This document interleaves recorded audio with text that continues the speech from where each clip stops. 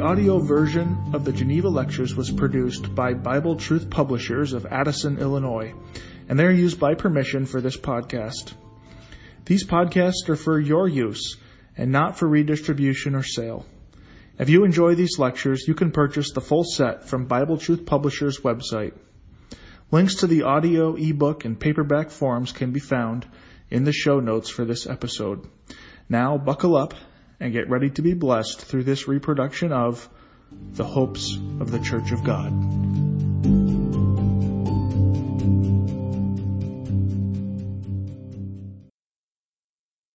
Lecture 5. Read Daniel chapter 2. The progress of evil on the earth.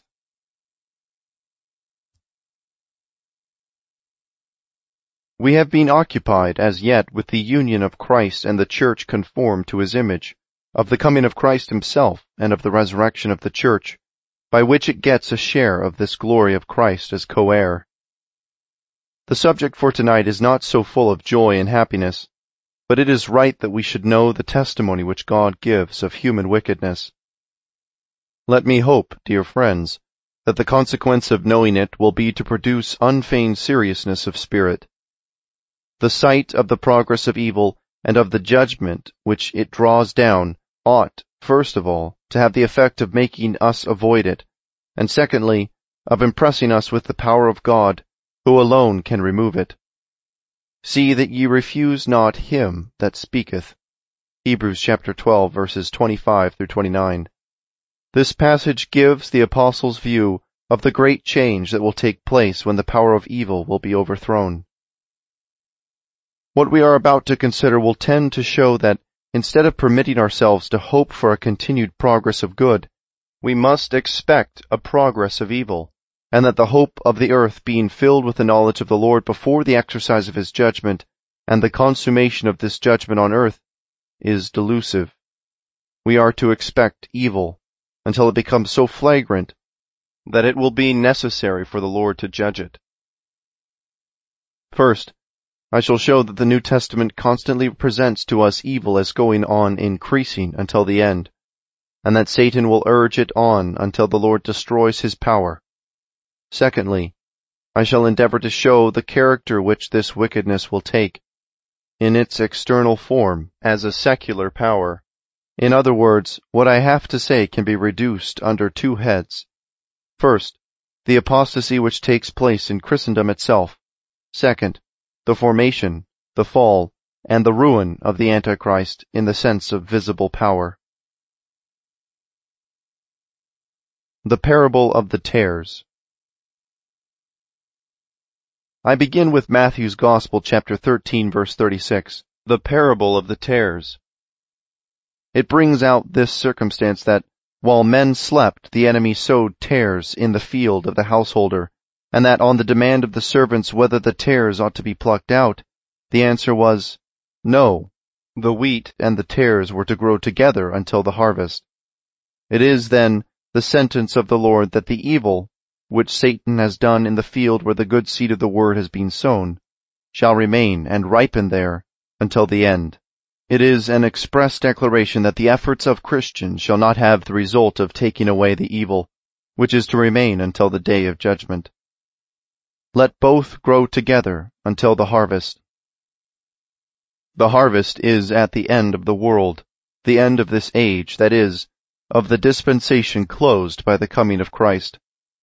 We must bear in mind that now, in God's dealing with us, and by us, we have to do with grace and not with judgment. We have not to judge the world. Even could we say with certainty of such a one, he is a child of the devil, he is precisely on that account out of our jurisdiction. It is a tare. We have to do with grace. We cannot lay hand on the evil which Satan has produced, but we can act as instruments of grace, for God permits us to sow good seed. The tares are not simply wicked men, pagans. These last have not been sown among the good grain. The tares are some particular evil sown by the enemy, after Jesus Christ has sown the good seed. What then we may call heresy, corruption of the truth in whatever way, or to whatever extent, will remain until the harvest. The evil which Satan has produced by a corrupted religion will exist until the end. All our efforts ought to be directed, not to pluck out the tares, but to gather in the children of God, to assemble together the co-heirs of Jesus Christ. We read in 2 Samuel chapter 23 a remarkable prophecy of the judgment of the wicked one who cannot be taken with hands, and of the beauty and blessing of the coming of that one who will reign in righteousness and whose blessing will correspond to his faithfulness in keeping the covenant during our state of misery. The End Times. 1 Timothy chapter 4 verse 1. The Spirit speaketh expressly, that in the latter times some shall depart from the faith, giving heed to seducing spirits, and doctrines of devils, speaking lies and hypocrisy. We have no reason to expect in the ordinary meaning given to it the progress of the gospel. There may be and will be as much as is necessary for the gathering together of the children of God, but that which we ought to expect is contained in these words, a kind of picture of the last times. Some shall depart from the faith. Compare 2 Peter chapter 2 verses 1 through 3. 2 Timothy chapter 3 verses 1 through 5. This know also, that in the last days perilous times shall come. Are we to heed what men say? No, but what God says. Observe the language which Jeremiah uses to Hananiah. Jeremiah chapter 28 verse 6. And so we must reply when we are told that the knowledge of the Lord shall cover the earth, as the waters cover the channels of the sea. We believe undoubtedly that the knowledge of the Lord shall fill the earth, but that is not the question. The question is, how will this be accomplished? By the judgment of God. When thy judgments are in the earth, the inhabitants of the earth will learn righteousness. Isaiah chapter 26 verse 9. Let us return unto the passage in Timothy. Men shall be lovers of their own selves. These are not pagans, they are Christians, nominal Christians, for it is written, having a form of godliness but denying the power thereof.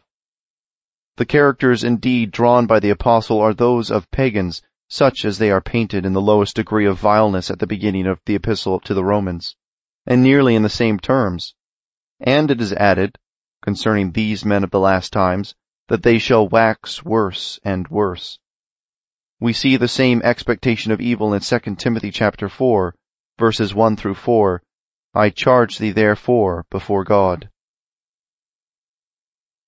It is worth remarking that the tares were already sown in the days of the apostles, and in one sense it is a happy thing for us. If it had happened later, we should not have had the testimony of the Word in this matter in order to warn us and direct us when these sorrowful events came to pass. As it is, we have the perfect light of God on this state of things. 1 Peter chapter 4 verse 17, for the time is come that judgment must begin at the house of God. Compare these words with Acts chapter 20, verses 28 through 31. Take heed therefore unto yourselves and to all the flock over the which the Holy Ghost hath made you overseers, to feed the church of God, which he hath purchased with his own blood. For I know this, that after my departing shall grievous wolves enter in among you, not sparing the flock. Also of your own selves shall men arise, speaking perverse things, to draw away disciples after them. This state of things began during the lifetime of the apostles. 1 John chapter 2 verse 18. This passage declares that the last time does not mean the time of Jesus Christ, but the time of Antichrists. These were precursors of the great Antichrist. That which characterizes the last time is not the spread of the gospel over the whole earth, but the presence of Antichrist. The apostasy. Jude. This epistle is a treatise in itself on the apostasy, and in verse 4 we have a succinct description of its character. The apostle says that he found it needful to exhort the believers to contend for that which they had already received. Some had already crept in among them, who were the germ of the apostasy, and this was to continue until the judgment of Jesus Christ. For after having described their character more in detail, he adds, verse 15, that it is this class which would be the object of the judgment of Jesus Christ when he should come. Of course, therefore, the evil which was manifested in the church, almost from the beginning of its existence, would remain until the coming of Christ. In verse 11, we get three sorts of apostasy brought together in these men: natural apostasy, ecclesiastical apostasy, and open revolt, on which last the judgment will fall. First, the character of Cain is given us: apostasy of nature, hatred, unrighteousness. Second, Balaam, teaching wrong things for a recompense. This is the ecclesiastical apostasy. And third, the character of Korah, that is, of him who set himself up against the rights of priesthood and of royalty, the royalty of Christ, in the types of Moses and Aaron. Alas, it is evil, and not the gospel, which will gather together the world. And I saw 3 unclean spirits like frogs come out of the mouth of the false prophet, to gather them to battle of that great day of God Almighty. Revelation chapter 16, verses 13 and 14. But it is said that the secular power of corrupted Christendom has disappeared by judgment, and that the destruction of its influence will give place to the gospel.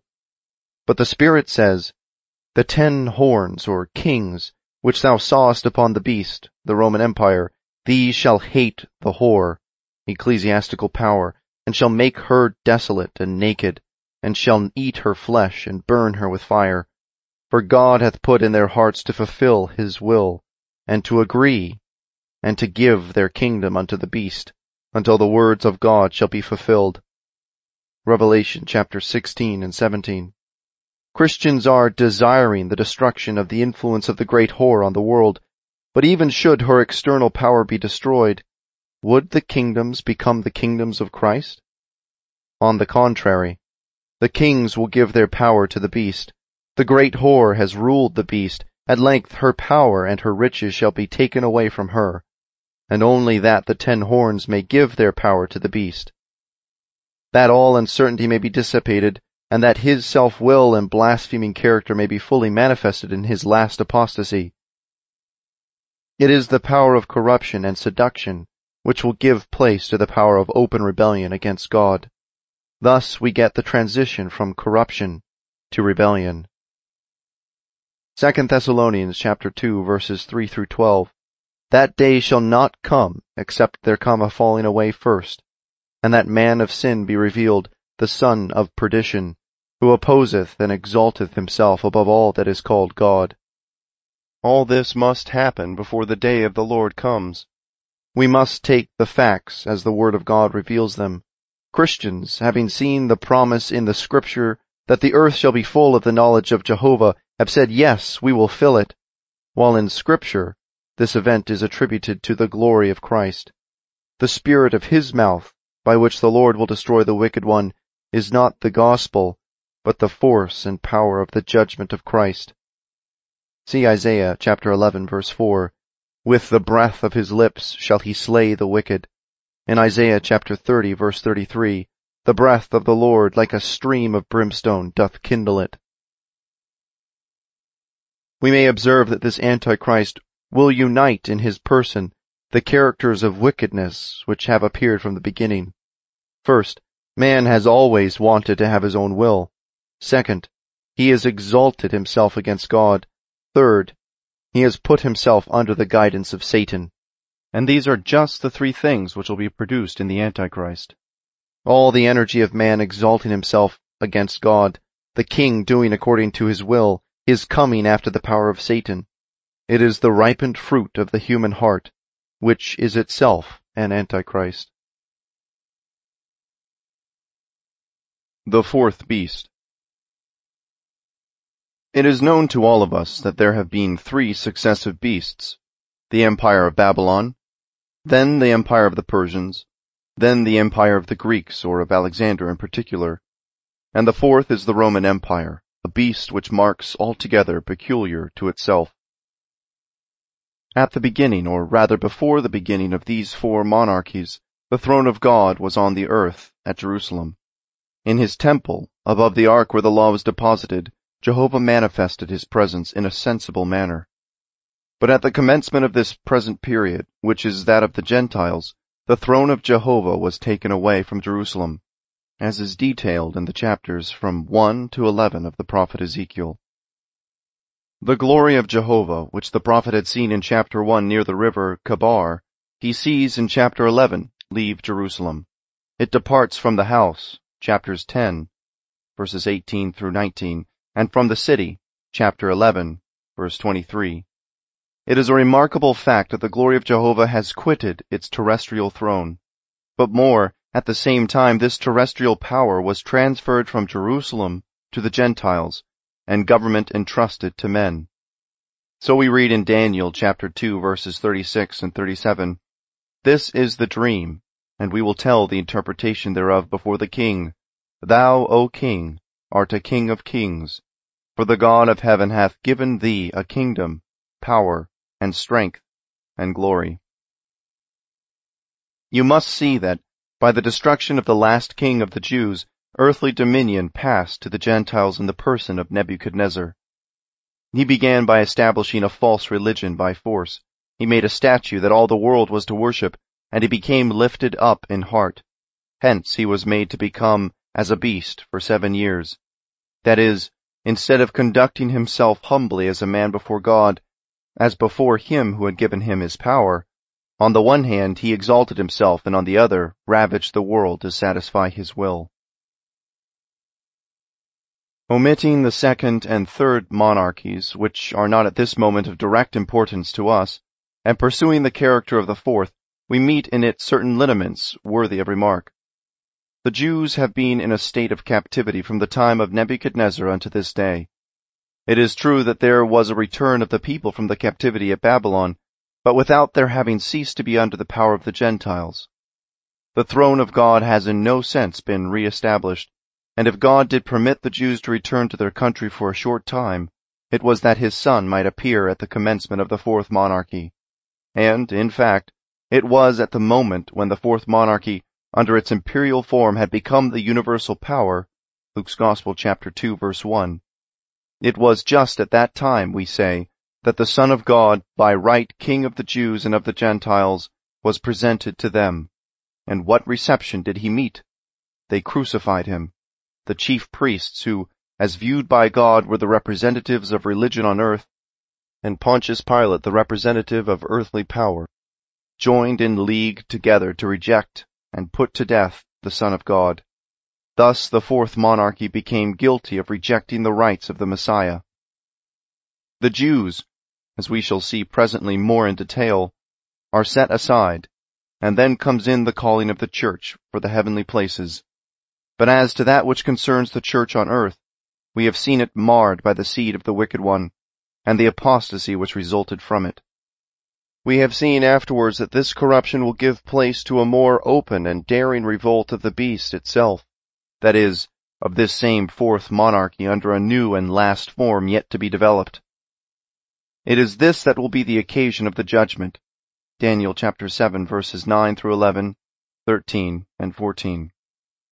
I beheld till the thrones were cast down. Translator's note, the common translation is cast down, but set or placed is more exact, after the Septuagint and a good number of other authorities. And the Ancient of Days did sit, whose garment was white as snow, and the hair of his head like the pure wool. His throne was like the fiery flame, and his wheels as burning fire. A fiery stream issued and came forth from before him. Thousands ministered unto him, and 10,000 times 10,000 stood before him. The judgment was set, and the books were opened. I beheld then, because of the voice of the great words which the horn spake, I beheld even till the beast was slain, and his body destroyed, and given to the burning flame. I saw in the night visions, and behold, one like the Son of Man came with the clouds of heaven, and came to the Ancient of Days, and they brought him near before him. And there was given him dominion and glory, and a kingdom, that all people, nations, and languages should serve him. His dominion is an everlasting dominion which shall not pass away, and his kingdom that which shall not be destroyed. This is the kingdom given to the Son of Man, when the fourth beast is destroyed. The judgment and destruction of the fourth monarchy has not yet taken place, as we know from Daniel chapter 2, verses 34 and 35. Thou sawest till that a stone was cut out without hands, which smote the image upon his feet, that were of iron and clay, and brake them to pieces. Then was the iron, the clay, the brass, the silver, and the gold broken to pieces together, and became like the chaff of the summer threshing floors. And the wind carried them away, that no place was found for them, and the stone that smote the image became a great mountain, and filled the whole earth. That is, before the stone cut out without hands spreads out and fills the whole earth, it completely destroys the statue. Gold, silver, brass, iron, and clay are carried away as chaff before the wind. None of this is yet accomplished. In the action of the stone, no mention is made of a change of character of the statue. It is a blow, a sudden one. A blow which breaks in pieces, destroys, leaves not a trace of the existence of the statue. As it is said, no place was found for them. The Roman Empire, the feet, and with the feet all the rest, disappears. By this one blow the whole is pulverized, destroyed, annihilated. And after this judgment, the stone which fell on the earth becomes a mountain, which fills the whole earth.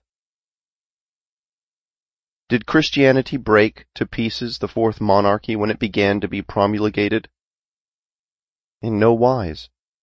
The Roman Empire has continued. It has even become Christian. Nay, more, the feet of the statue were not then in existence.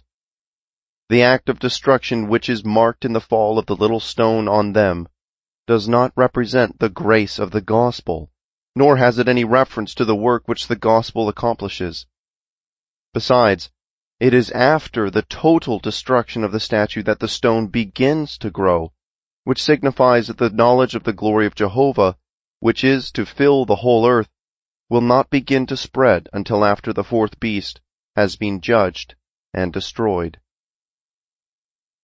There remains a difficulty to be cleared up in the history of this beast. It may be alleged that the Roman Empire does not exist in our days. It is an additional proof in support of what we have been saying. In Revelation chapter 17, verses 7 and 8, the angel says, "The beast that thou sawest was and is not." The Roman Empire as an empire exists no longer, but what follows? "And shall ascend out of the bottomless pit, and go into perdition. And they that dwell on the earth shall wonder. Then it will come out of the pit." It will have a really diabolical character. It will be a full expression of the power of Satan. That which we learn, then, in general of this beast is, first, that from its beginning the Roman Empire has been guilty of the rejection of Jesus as king of the earth here below. Second, that later in the time of this fourth monarchy there is a little horn that speaks great things. And third and last, that this fourth beast, after having ceased to exist for a season, will reappear on the scene out of the bottomless pit, and be destroyed on account of the great words which the little horn spoke. This beast is connected with the power described in 2 Thessalonians chapter 2, verse 9. That wicked one, whose coming is after the workings of Satan with all power and signs and lying wonders, whose destruction is found in verse 8. There is another description of the last head of the beast. See Revelation chapter 17, verse 11, which is the beast himself. The Antichrist. Daniel chapter 11, verse 36, etc. Verse 35, the Jews are passed by. Read verse 36. The king shall do according to his will. The agreement between this passage and 2 Thessalonians chapter 2, verse 9 is clear. We see in both the same exaltation of himself against God. In the epistle, the power of Satan is added because the wicked one is presented in his character of apostasy and iniquity, in Daniel chapter 11, in his earthly and royal character. As to the third mark which we have signalized in iniquity, the will of man, it also appears, the king shall do according to his will. King of Babylon. It is observable also that this wicked one is alluded to in John's Gospel, chapter 5, verse 43. The Jewish nation will receive him who comes in his own name. The iniquity, then, of the heart of man arrives at its height in the last head of the fourth monarchy. Isaiah chapter 14, verses 13 through 15, describes the self-exaltation of the same under the title of the king of Babylon. Thou hast said in thine heart. It is exactly all the privileges, all the rights of Christ, which this king arrogates to himself. I will ascend into heaven. What Christ only has done. I will exalt my throne above the stars of God. The throne of Christ is above the principalities and powers. I will sit also upon the mount of the congregation, in the sides of the north. It is the palace of the great king, the King of Israel at Jerusalem. Christ is to come with clouds. I will ascend above the heights of the clouds, says this one. His end is, yet thou shalt be brought down to hell, to the sides of the pit. The progress of evil does not hinder the presentation of the gospel. I am afraid that many a cherished feeling, dear to the children of God, has been shocked this evening. I mean their hope that the gospel would spread itself over the whole earth during the actual dispensation. It was just the church's task to proclaim the glory of Christ everywhere, but as for the fact and result, if we express ourselves according to the Word of God, as we see it in the later epistles and other scriptures, we shall see all that is powerful in this world in operation, but without regard to God. All the intelligence of man, his faculties, his talents, his knowledge will be displayed, all that which can seduce the heart and master the mind. All the resources in the character and nature of man, apart from conscience, will astonish the world and draw it into following the beast and place them under the influence of the Antichrist, because the glory of man is in self-exaltation and not in service to Christ in humiliation. This is man's natural bent. He that exalteth himself shall be abased. But, you will say, to insist on such a result is to discourage all our endeavors to propagate the gospel on the earth. We answer, if false hopes are entertained, you are already deceived. It is indeed true that the view which has been taken of the progress of evil is not very encouraging to the efforts of those whose hopes have been founded on their own ideas. But ask yourselves this question. Did the fact that God told Noah that he was going to destroy the world, and did his full conviction that the judgment of God was about to come, prevent his preaching to his fellow mortals? On the contrary, it was precisely this which animated him, in order that he might gain those who had ears to hear. The conviction that false Christianity will become more and more refined, more corrupt in the world, ought to give but the more energy and activity to the love of him who believes, and the nearness of the judgment of God, instead of paralyzing our efforts, ought to drive us with more power, more energy, more faithfulness to present the gospel, the only means of causing men to escape the righteous judgments which threaten them. When I say that the tares, instead of diminishing, will continue to grow, do we thereby hint that the good seed will not increase? By no means.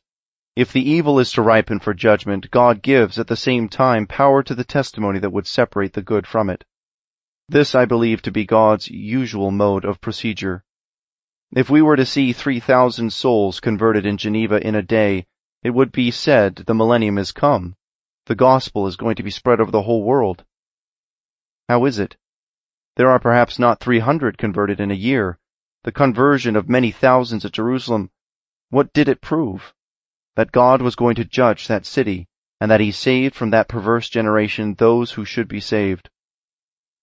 Whenever we see evil increasing, and God at the same time acting and drawing away from it those who believe, it may be taken as a sign that the judgment of God is nigh. It cannot be denied that God is acting powerfully by his Spirit in these days. We ought to thank him with all our hearts. Let it be a sign to us that God will remove his own children from a world which will shortly be judged. There are two signs of the proximity of judgment. The one is that piety increases, and that all the resources of man develop themselves in a wonderful manner. The other is that Christians are withdrawing from this state of things. In either case, there is nothing to hinder us working for our divine Master. On one side is to be seen the work of grace, operating, deepening, extending, and God separating his children from the evil around. On the other hand are to be seen all the principles of the wicked one in manifest development. In the Word of God I see an express declaration that the present economy will have an end, and the evil go on to a greater and greater height, until that wicked one is destroyed by the coming of Christ. Romans chapter 11, verse 22. Let us conclude with the warning which the Savior gives us. Behold, therefore, the goodness and severity of God, on them which fell severity, but toward thee goodness, if thou continue in his goodness, otherwise thou also shalt be cut off. Has the church kept itself in this goodness of God? Truly Christendom has become completely corrupted. The dispensation of the Gentiles has been found unfaithful. Can it be again restored? No, impossible. As the Jewish dispensation was cut off, the Christian dispensation will be also. May God give us grace to continue steadfast in our hope, and to rest on his faithfulness, which will never fail us.